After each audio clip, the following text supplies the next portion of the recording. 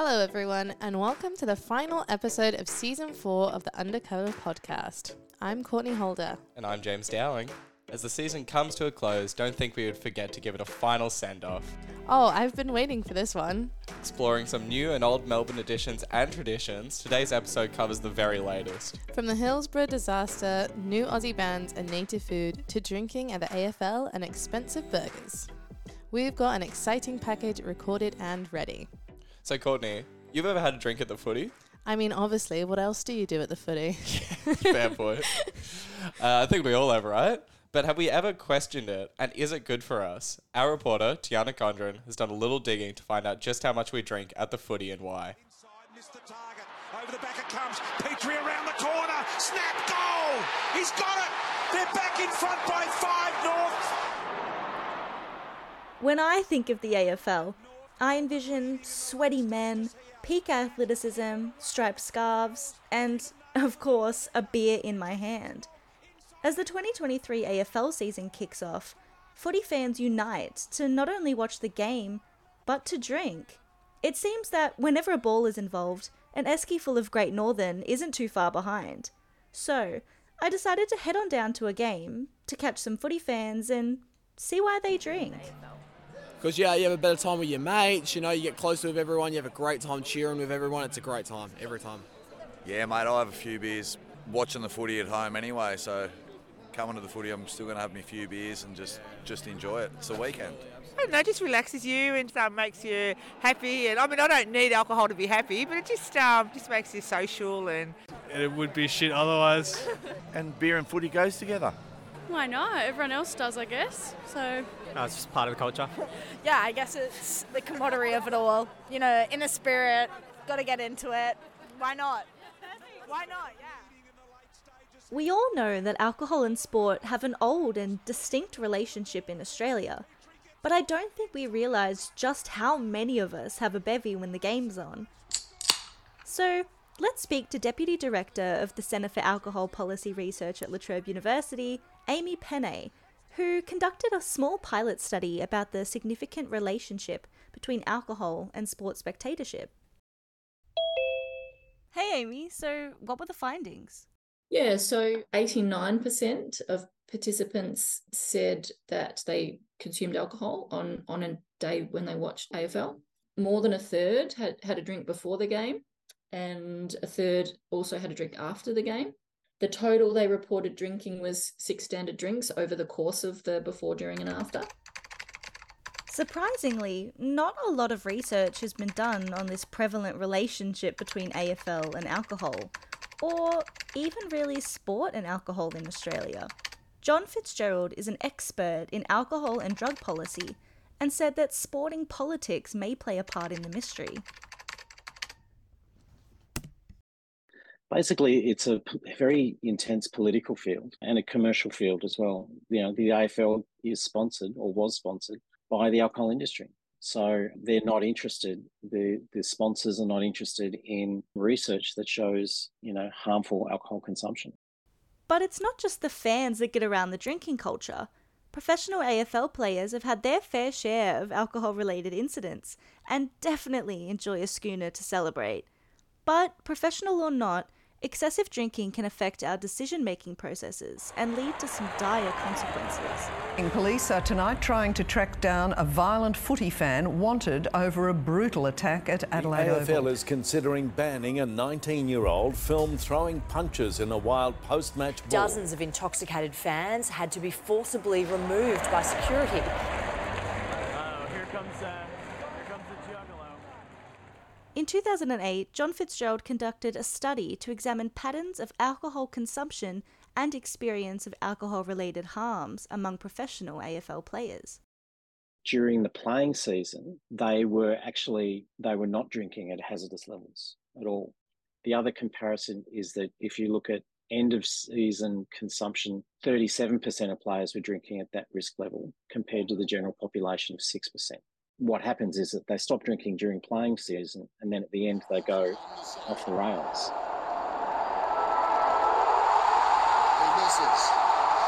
But this isn't just an AFL problem. It is deeply embedded into the Australian culture. it is a kind of cultural thing that we do in Australia as well, is that we do have this kind of push-pull kind of scarcity-reward relationship with alcohol, and we go berserk with it, rather than it being, in a sense, interweaved in a more balanced way through life. It becomes part of our vocabulary for going wild, and that's where the risk is. So where does this leave us? Do we give up drinking altogether? Or is there an easier way of managing our alcohol consumption that involves drinking in moderation and becoming aware of our habits? You tell me. Thanks, Tiarna. For our next story, Matt Slocum is going to give us an exclusive look at the new hip-hop group making waves. I mean, I haven't heard any Australian rap, but this stuff slaps. It's 2023, and Australian hip-hop has come a long, long way. But one thing hasn't changed. Those pushing the genre forward, the needle movers and the pace setters, hardly ever get the recognition nor the financial stability. Drill music has played a huge part in the expansion of the rap scene in Australia over the last 7 or 8 years. It's dominated global airwaves, but now we find ourselves at a crossroad. The formula works, that's for sure, but there's an argument that the genre has pushed its limit, with new music becoming more and more stale. Enter local Melbourne collective, New Wave, who are in pole position to make the genre theirs. Consisting of 3 members, brothers Tactics and Kid Lays, and Moses, they've amassed millions of plays with songs like 6Gs, How About Now,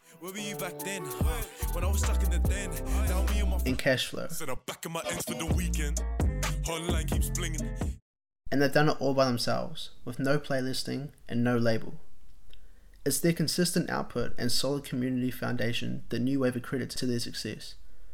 Cranbourne, in Melbourne southeast, is New Wave's home. It's about an hour-and-a-half drive away from the CBD. In their first interview, I drove out to see where the journey began. So let's take it back to day dot. Me and Lays kind of like decided to start posting shit. It was during COVID. And then it wasn't even long after that. It was when we started when Moses came through, done his shit. And then, cause me and Lays, we just done sort of a minor thing, but then when he hopped on board and we actually started getting a lot of recognition for it really, and it was sort of, it was coming through good, and then kind of just wanted to keep that consistent. Because at the start it was just muck around stuff that we could just listen to. When we heard all 3 of us, going serious and how we sound together on a track in a full serious track, we should just start doing it. So essentially, that's exactly what they did. After years of consistency, it's paid off. Now, they're further than they ever anticipated, but still, they're actually nowhere near their full potential. New Wave are a breath of fresh air and have the ability to catapult their way to the top. They're refreshing, they actually have something new to say, and their consistency and hunger shines through their music. I think that's a fairly accurate assumption, I'd say, going against the grain. Just giving it that spin on it. And it's that spin that makes them unique. That's what makes New Wave, New Wave. But most importantly, they're authentic. It's the type of authenticity you can just hear. Without even knowing them, it's really obvious that they're a family. Labels can't buy that, and that's what separates them from the crowd.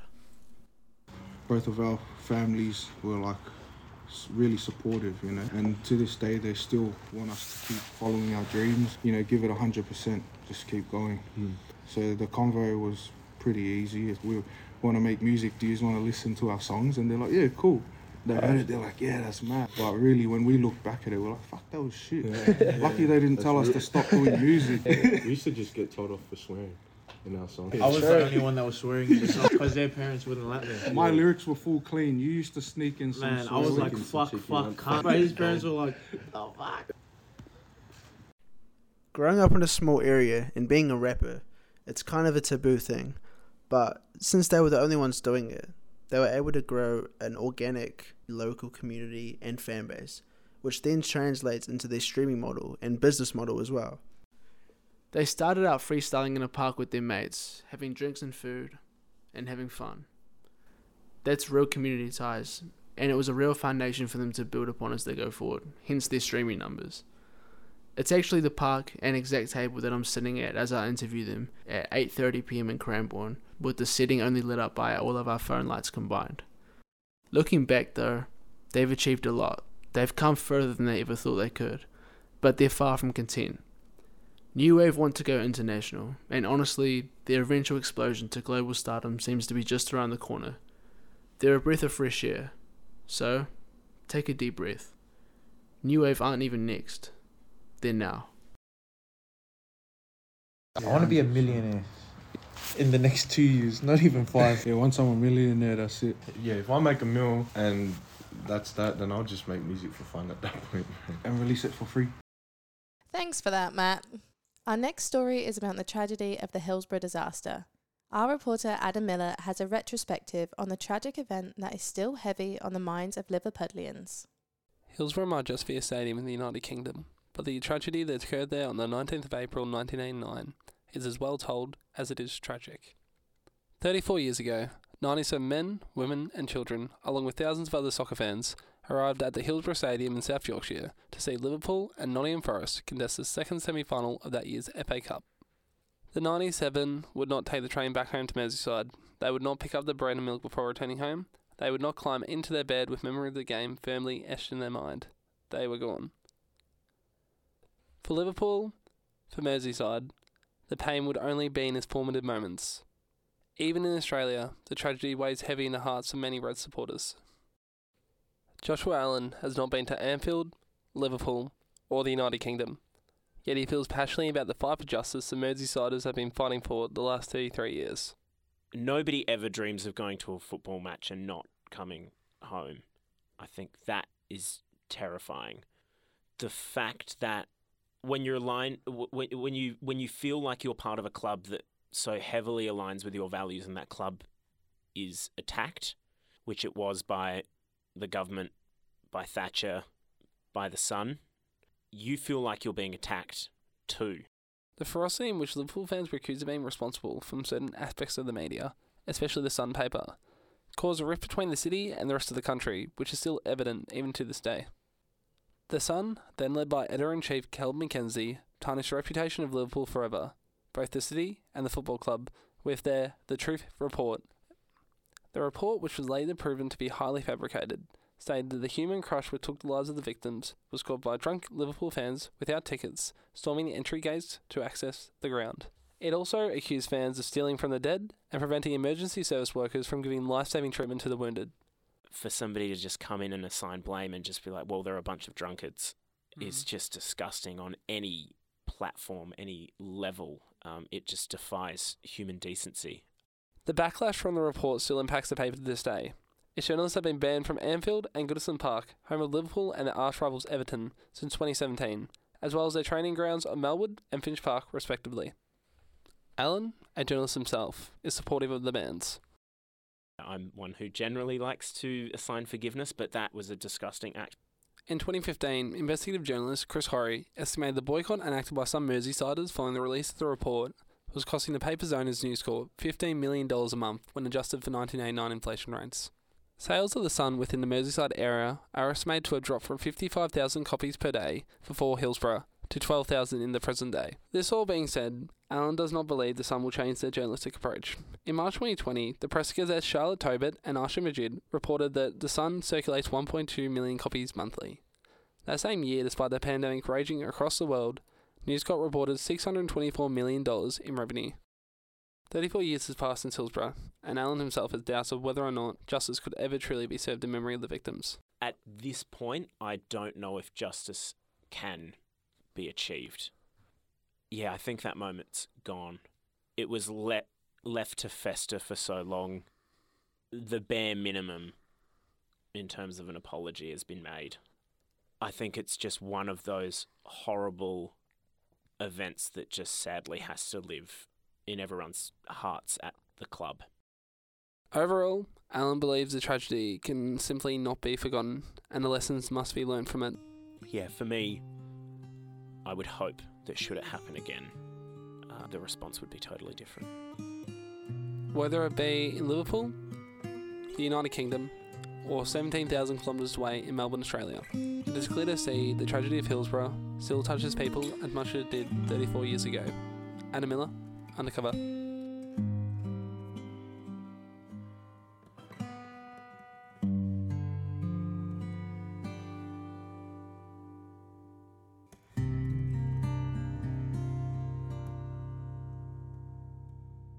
Do you know what I find really weird since I've moved to Australia? Is that you don't see a lot of native produce in the supermarkets. Why is that? Yeah, you're right. In our next story, our reporter Olivia has gone to a farm in Melbourne southeast that's trying to prioritise getting native produce into supermarkets. The increasing rate of extreme weather events affecting crops means food that comes from the earth can get pretty expensive. I'm talking fruits and vegetables. But while most of the produce sold in Aussie supermarkets is grown here, these crops aren't native, so they're not resilient to the extremes of the Australian climate. So I'm in a supermarket in Melbourne CBD and I'm just checking out which fruits, vegetables and other plant food is grown here in Australia. So we've got kiwi fruits grown in New Zealand. Ooh, coconuts, product of Samoa. Watermelon grown in Australia. Pineapples grown in Australia. What about some of our leafy greens? We've got bok choy grown in Australia. We've got kale grown in Australia. A couple of types of avocados, both grown in Australia. And red, green and yellow capsicums, all grown in Australia. Most of this produce is probably grown in Queensland, which grows more than 90% of Australia's bananas and between 60 and 69% of Australia's mangoes, avocados, capsicums and macadamias. But only one of these plants is native to Australia. It's macadamias, and according to the Observatory of Economic Complexity, we're not even the world's largest producer and exporter of macadamias. In 2021, that title went to South Africa. But can I find any Aussie food? Let's see. These macadamias were grown in Kenya and packed in Australia. Interesting. So this got me thinking. Australia is said to be home to the longest living continuous culture on Earth. And it's not like the indigenous people of this land survived solely off hunted animals and macadamias. But when I went through the supermarket, I couldn't really see Aussie bush tucker. And when I think about it, I'm not sure I've ever eaten native Aussie produce. But these kinds of plants thrive here, which means they're not just cheaper to grow, buy and sell, but they're better for the environment too. So I went and spoke to 25-year-old entrepreneur Hayden Marks, who started selling native Aussie plants out of his apartment 4 years ago as a side hustle called Melbourne Bush Food. The business has now grown into a nursery, factory space and commercial kitchen facilities in Fairfield near Melbourne, shipping native Aussie plants around the country and creating pantry products made from them. So I asked Hayden about the sustainability of native produce. Australian soil is notoriously low in phosphorus, so the plants have had to evolve to create a lot of these nutrients for themselves. By importing all of these overseas species, you need to then put those inputs into the soil as well, and obviously there's all of these runoffs going into the Murray-Darling Basin, and that water source as well, because it's been irrigated, that river source is starting to shrink as well, causing lots of issues within the ecosystem there. Hayden's right. Imported produce requires heavy irrigation, which results in soil erosion and loss of habitat. And runoffs from crops are a major problem for the Murray-Darling Basin, which covers 4 states, including Queensland, New South Wales, Victoria and South Australia. According to an article for The Conversation by economist and former member of the Climate Change Authority, John Quiggin, in 1991, an outbreak of toxic algae fed by nitrogen and other nutrients in fertiliser runoff and sewage affected over 1,200 kilometres of the Darling River. And these outbreaks continue to occur. As Indigenous writer and anthologist Bruce Pascoe puts it in his 2018 TEDx talk, Australia is a drying continent. World and national inaction on the human contribution to climate change is leading to a situation where we will soon struggle to irrigate crops. Aboriginal domesticates do not require any more moisture than the Australian climate provides, no more fertiliser than our soils already contain, and as they are adapted to Australian pests, they need no pesticide.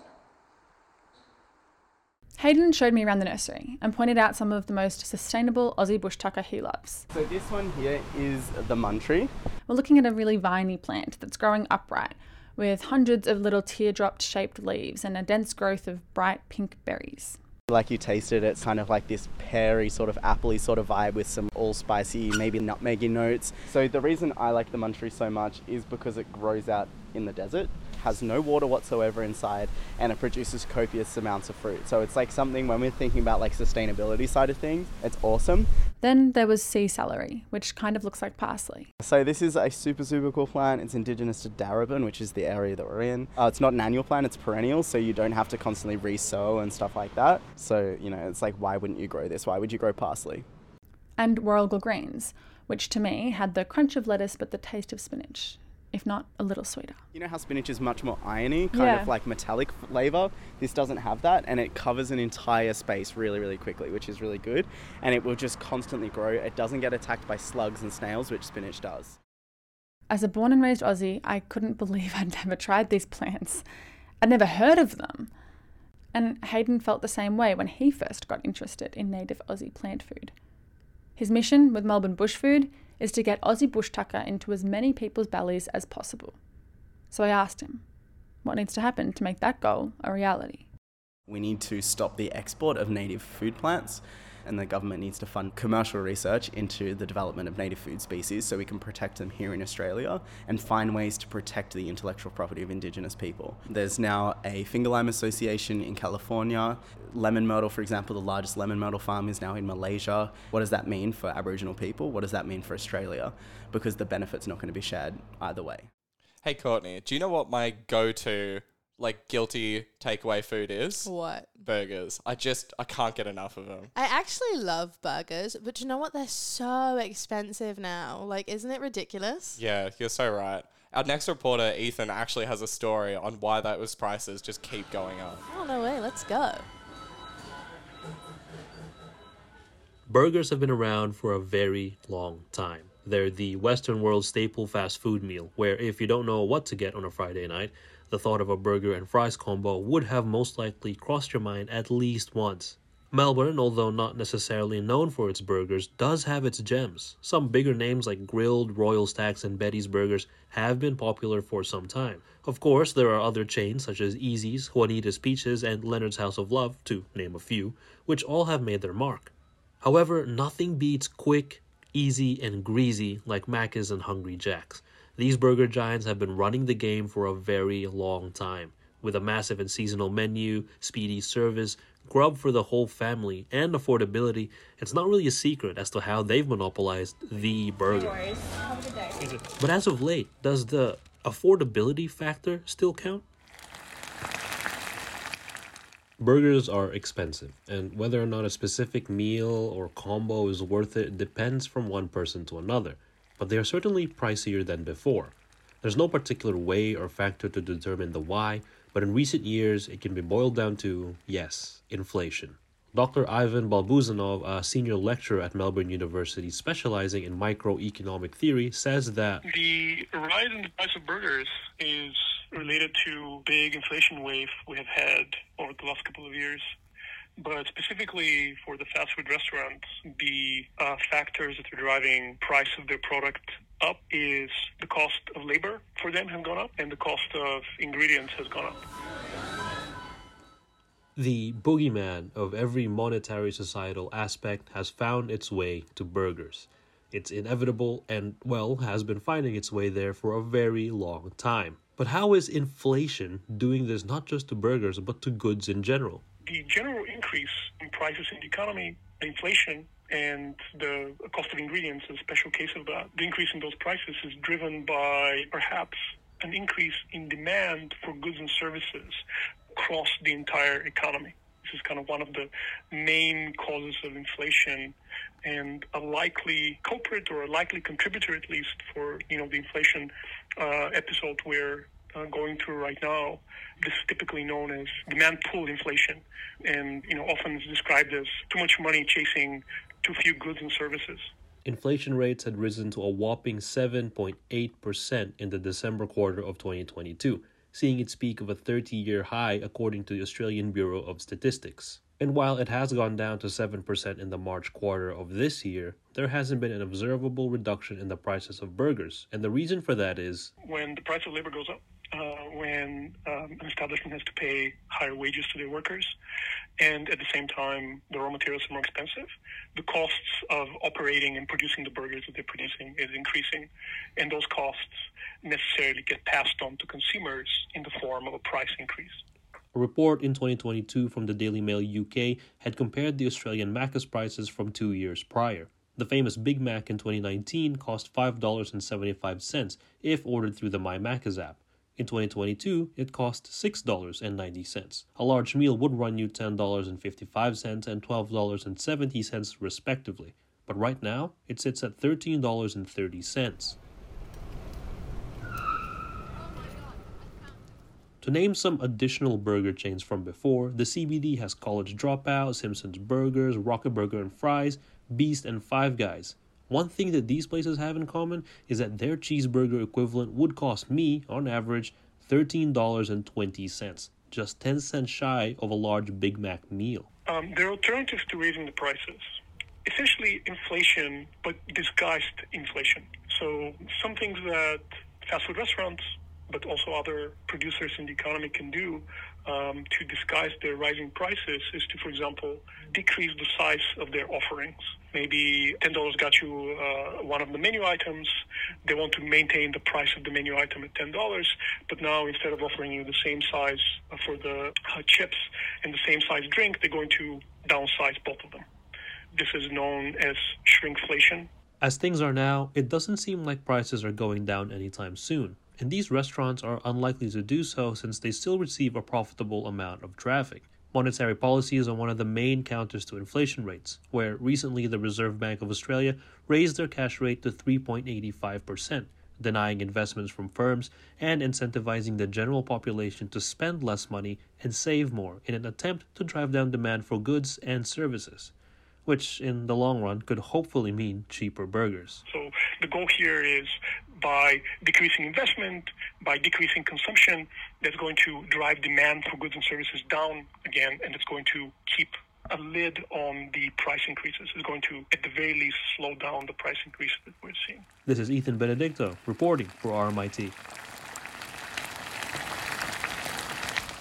And that's it. Thank you for listening to the final episode of Undercover. We'd like to thank the reporters Matt Slocum, Ethan Benedicto, Olivia Sanders, Adam Miller, and Tiarna Condren. We'd also like to thank the producer of this episode, Gabriel Mills-Connolly, and the wonderful executive producers, Lisa DeVisi and Tito Ambio. And that's it for this season of Undercover. We want to thank everyone who tuned in and listened. We want to thank all of the incredibly talented students and reporters who put these stories together. See you next time.